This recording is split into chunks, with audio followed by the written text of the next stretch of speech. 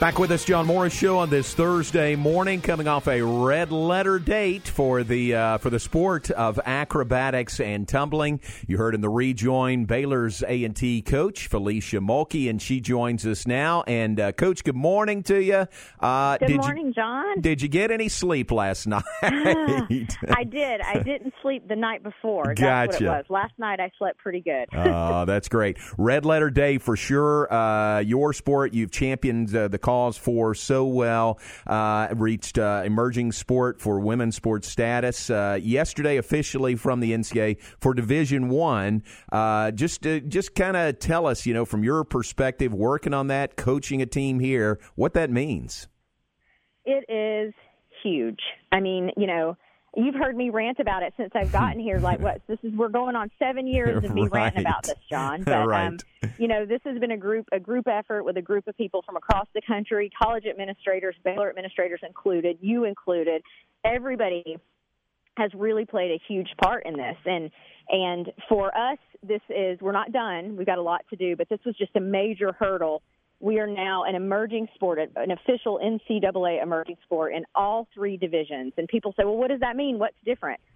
Well, because Baylor has always done it the right way and always handled it the correct way, my student-athletes can now proudly say that, but we've always been treated that way anyway. But now, across the country, this is going to grow. And that stamp of legitimacy of an NCAA emerging sport will allow so many other schools to add it who have been sitting there looking at it. Not every school is a change agent like Baylor.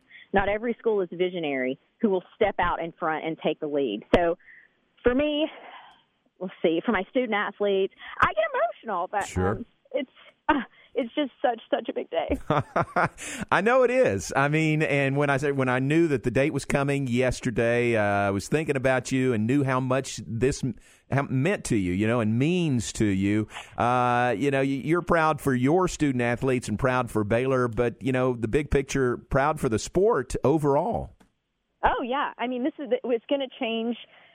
I believe, we're in the middle of this pandemic and everything's going on, and it felt good to get some good news, right? Sure, it felt good to just celebrate something. But I think over the next 2 or 3 years, all of you guys that have already been following the sport are just going to see such a growth just across Division I, Division II, Division III. It's still going to be that same great sport. You're just going to see so many other young women who get to take the chance to do it because all of these schools are going to open. So that's the biggest thing for me. I mean, it's been 12 years. I moved across the country from Georgia to Oregon 12 years ago. And so yesterday was kind of, again, we haven't reached the peak. We've got so much more to do, but yesterday was that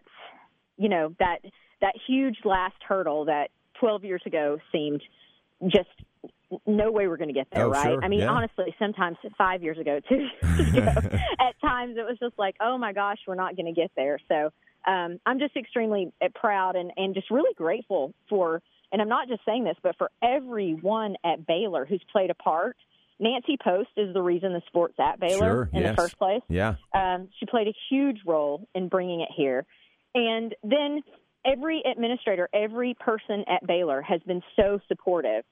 Even yesterday when the news came out, I got notes from all of our other head coaches. Way to go. Oh, that's great. Congratulations. And that type, they're supporting me. They're supporting our student athletes. It's just such a special place. So I'm proud that Baylor's leading that charge.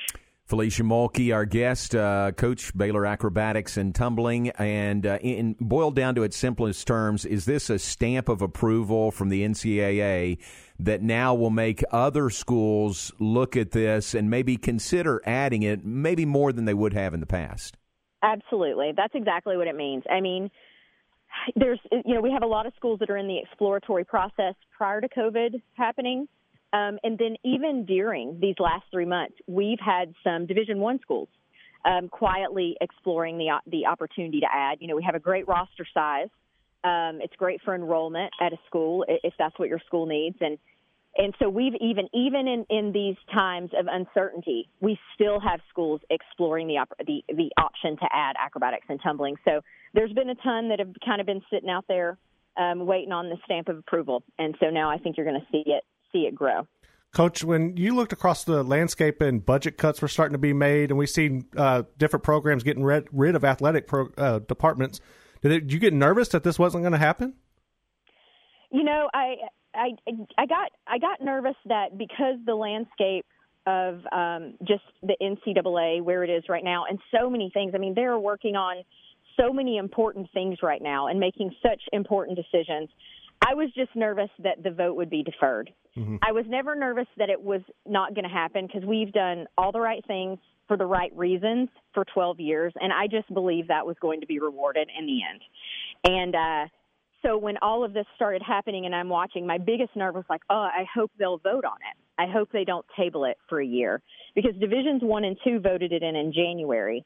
And then Division I was scheduled to vote in April, but then was tabled for a little bit because of everything that was going on, right? Understandably so, with COVID-19. So my biggest nerve was, I just want them to vote on it because I really want to hit August 1st with Division, and that's when the effective date. I wanted to hit August 1st with Divisions 2 and 3, all going into this together, working toward championship status, which is 40 schools. And, you know, another thing that we see with the sport, it's such a great opportunity and it's such a large roster size. We hope that it's a sport that will be helpful post-COVID as people are looking, schools are looking to because Title IX is not going to go away during all of this, right? So we're hoping that it could be hopefully a solution for some schools. And if not, the option's there. They don't have to add it, but at least the option's there. When you mentioned the roster size, and you know, with having your season cut short, and then the NCAA offered an opportunity for seniors to come back, do you have any seniors who are going to be taking advantage of that? I do. I have one senior, Cam Bryant, who's going to come back and take advantage of that. So we're thrilled to have her back. Okay. Coach, this is a huge step, and again, a red letter day, but now turn the page and what's next? You know, to get to 40 schools, to get to championship status, meaning the NCAA would run your championship. So, you know, enjoy this moment. I'm not trying to get you past that, but what is next? What are the next steps? Well, I told Nancy Post last night that we could take one night off, and Good. then I'm going to get to work today. One night. So I've already been thinking about it. But the next step is to get to 40 schools. So when you are added to the emerging sport list, I think it was 1992 that it was created, and it was created so that sports could be added to that list, and they're given 10 years to get to 40 schools, 40 NCAA schools. When they get to 40 schools, there's a piece of legislation that goes through that will then name them championship and NCAA championship status. And like you said, that's where the NCAA, handles the championship and whatnot. As an emerging sport, prior to ever getting onto the list, we currently have 30 NCAA schools. Okay. So we have 10 years to get to 40. But if I have anything to do with it, we're going to be to 40 in a year because we only have 10 more schools to add. To get to that. Now, it won't be immediate. There will be, we have to go through a season of 40 schools competing in a minimum number of competitions, et cetera. There's some boxes to check there. But once that happens, then the piece of legislation will go through to become a championship sport. And then you're taken off that emerging sport list. And so that is the ultimate goal. And then when we do that, then I'm going to be like, okay, what do we do next? Well, then we want to get to 100 teams. We want to just keep growing because every school that adds is 40 new opportunities for women to compete at the collegiate level. That was not there 12 years ago. So that's the next step. I actually have a coach's training today. So in all seriousness, I won't start today, but likely tomorrow. So. Give yourself 2 whole days there and then start hitting it. And like you mentioned, the fields are ripened to harvest. I mean, there's a lot of schools that I know you're in contact with, none of this publicly being done, but privately, and you have a good feeling just about the trend and the interest that's out there among other schools. Absolutely. And much of that goes to Baylor. It goes to you. Our other Division I schools do a great job, but everybody out there, you should know John Morris has played as big of a part in building the sport as everybody else because he talks about it and understands it. So, things like this, John, just being able to talk about it, educate the fans, educate people. Other schools hear this, Mac played a big role in this down the stretch and was able to speak on behalf and advocate on behalf of acrobatics and tumbling. That's huge. All of our administrators. So all of that is going to play into our trend. All of that, people talking about it now. So I'm excited to get back on at some point and tell you about all the new schools that are going to add. Yeah, okay. We look forward to that. Well, you're very kind to share the spotlight here, but it really shines on you brightly. And Janelle, the executive director for the NCAA, I'm sure Janelle is over the moon excited about this also. Absolutely. I was actually on the phone with her when you called, and she was like, "Oh my gosh, get off!" Oh, really? Good. But we are, are planning those next steps, getting ready to go, and it's just kind of surreal. Many of us inside the organization were texting each other this morning. A colleague of mine who coaches at Fairmont State University, who's been in it since the beginning, like me, texted me and said, "Pinch yourself, it's real." And I was on the phone with the Quinnipiac University coach this morning, just talking about, oh my gosh, can you believe it? Because we've been working on it for so long, it feels really, it's surreal to be at this point. And again, so much work to be done, but we're all just over the moon about it. Wow, that's great. Well, I'm really happy for you, for Janelle Cook and Nancy and so many people. You know, it really is fun to see you reach this level and then, you know, start going again to get to the next goal with and I'm betting on you. I'm betting whatever the goal is, you're going to help lead the charge to get there. So congratulations.